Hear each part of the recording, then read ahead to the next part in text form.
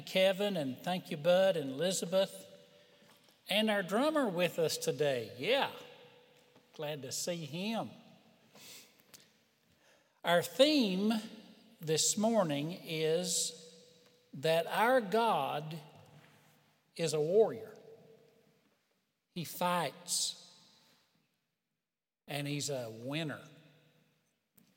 And I turn you once again to Exodus 15, where the first song that Israel sang was a song about God as a warrior. Exodus 15:1, I will sing to the Lord, for He's triumphed gloriously.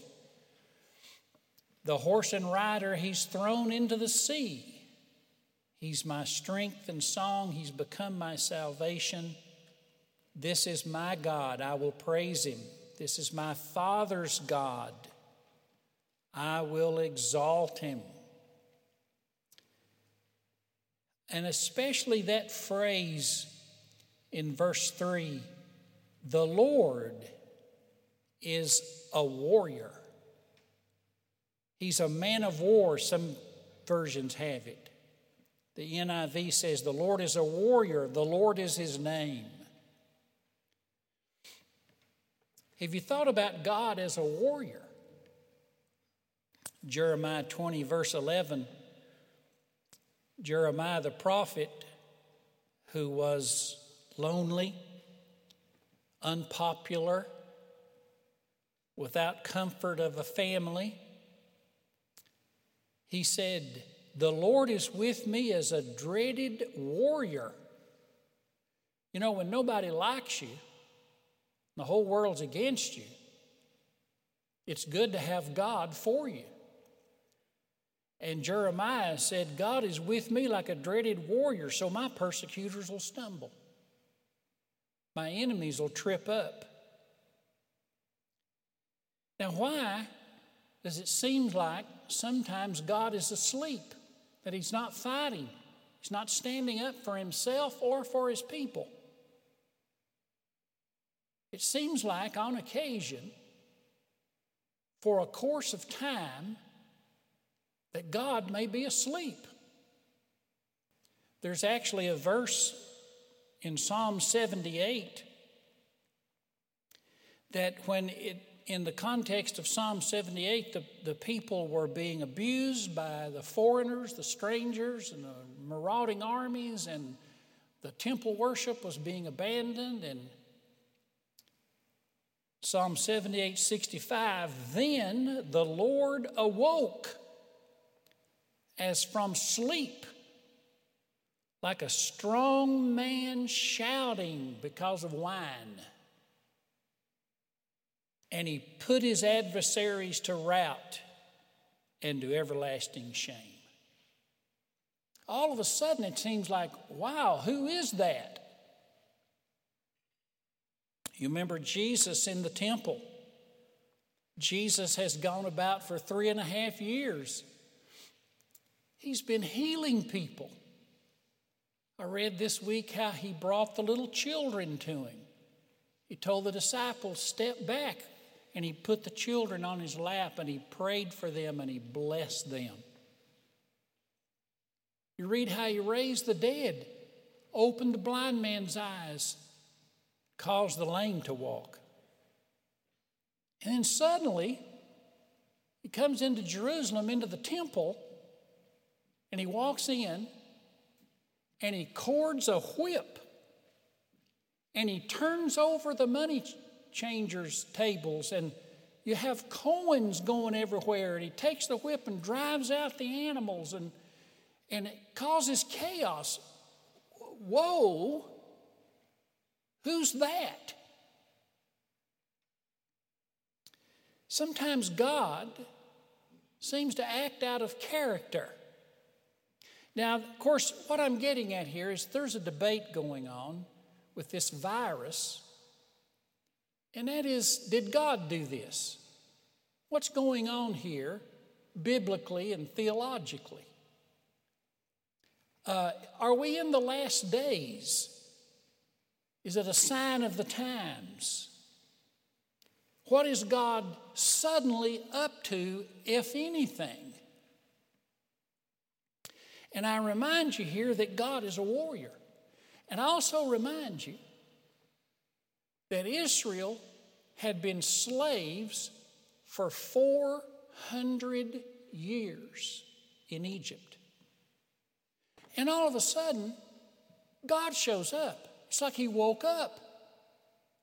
Like a man aroused out of sleep, the psalmist said. Like Jesus suddenly coming into the temple and being fed up with it. Let's ask this question. Why does he fight? Who are his enemies?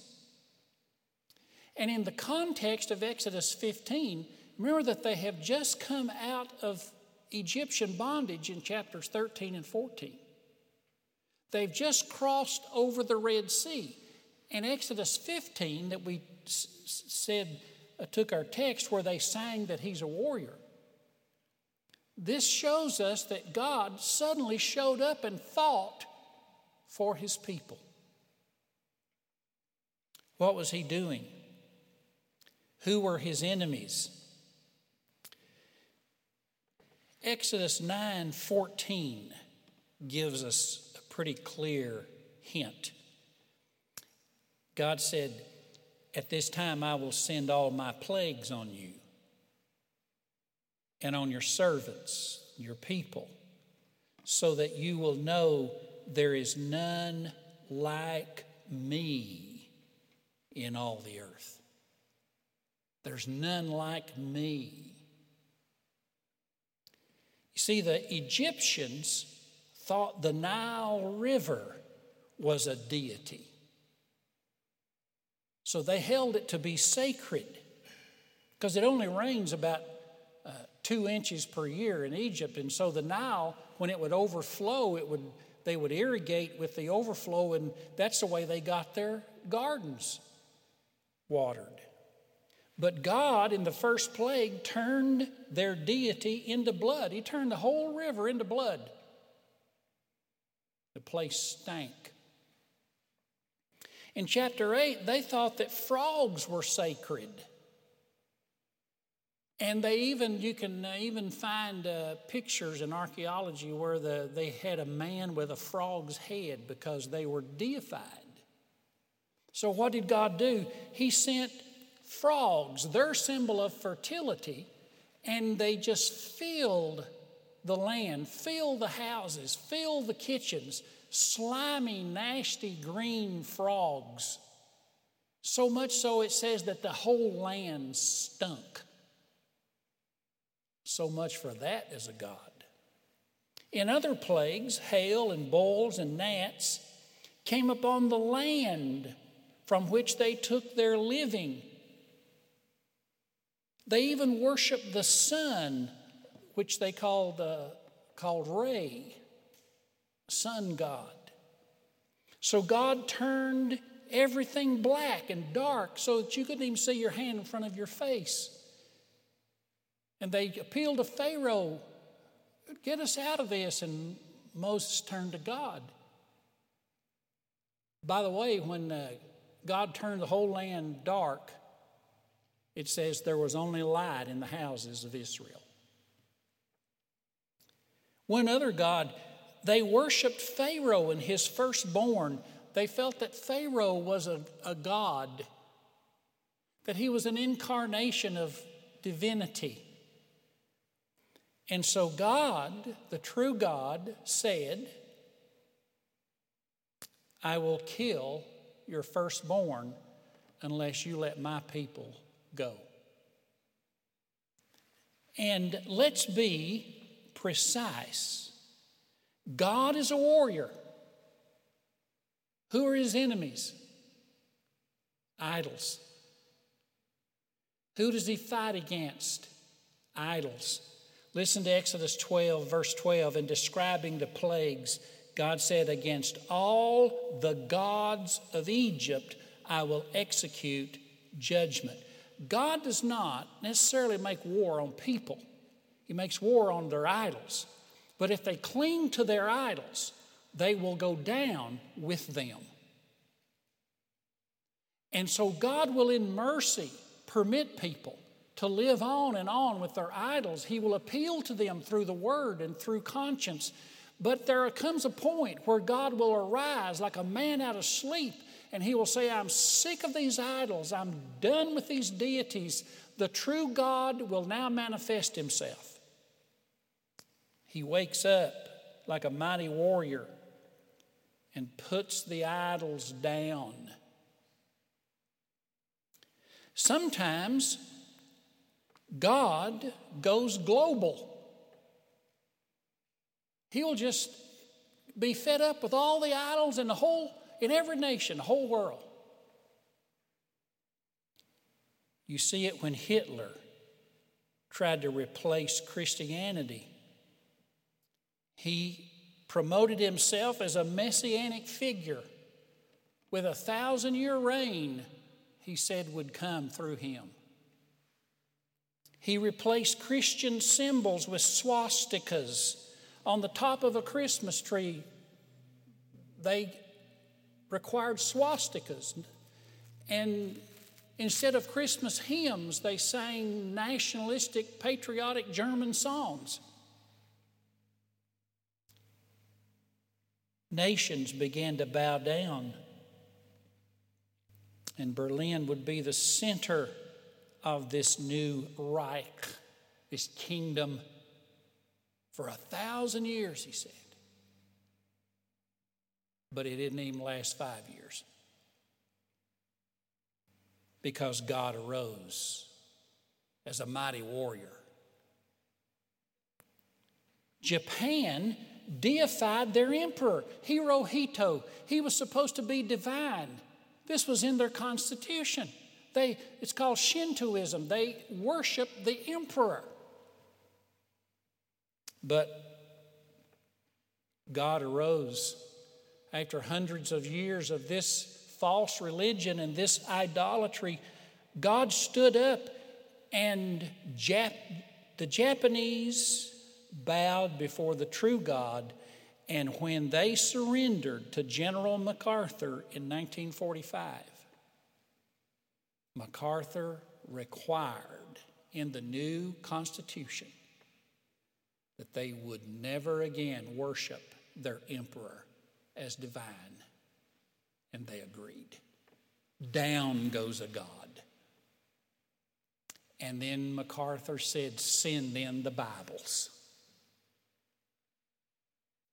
They had hundreds of thousands of Bibles shipped into Japan.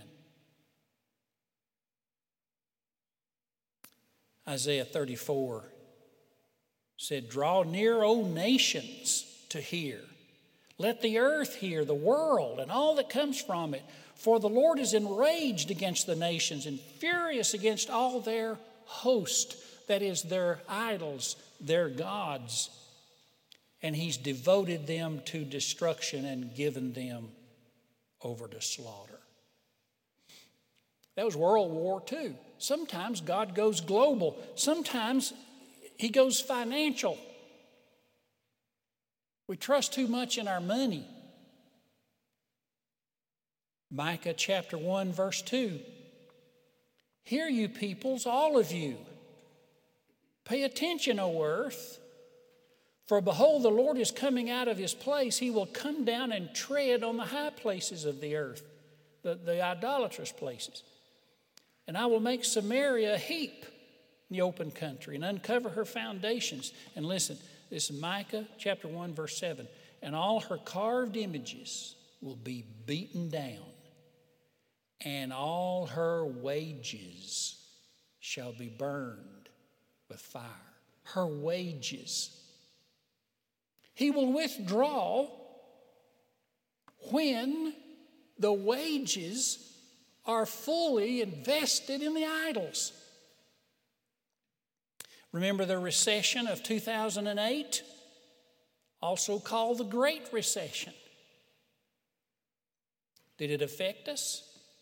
It affected all of us. A lot of times when God declares war against the idols of a city or a nation or the globe, it will affect God's own people.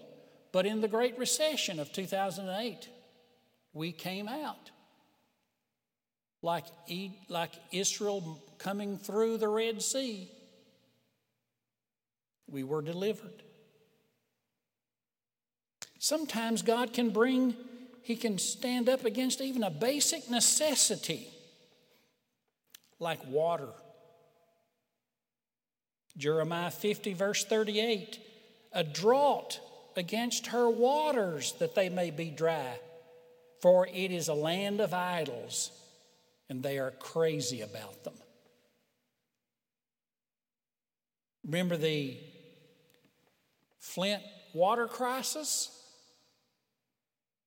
You say, well, God didn't do that. It cost Flint, one estimate was $400 million in damages. You think there's $400 million out there that God's not involved in? You think an entire city lacks and their children are poisoned by bad water and God is not involved? Amos 3:6, does disaster come to a city unless the Lord has done it? See, God is a warrior, and He stands up on occasion, and He will come against idolatry. He must do this. Because how can the God of truth live with a world covered in lies? Let me just give you 3 quick things to remember here. First, remember that God is worthy of all the glory. He's worthy of it. Jesus said when He was coming in and the children were praising Him, and the Pharisees said, they shouldn't praise you as God. And Jesus said, if the children don't do it, the stones will cry out. There's something about the greatness and the glory of God and His Son, Jesus Christ, that it just drives the entire creation to praise Him.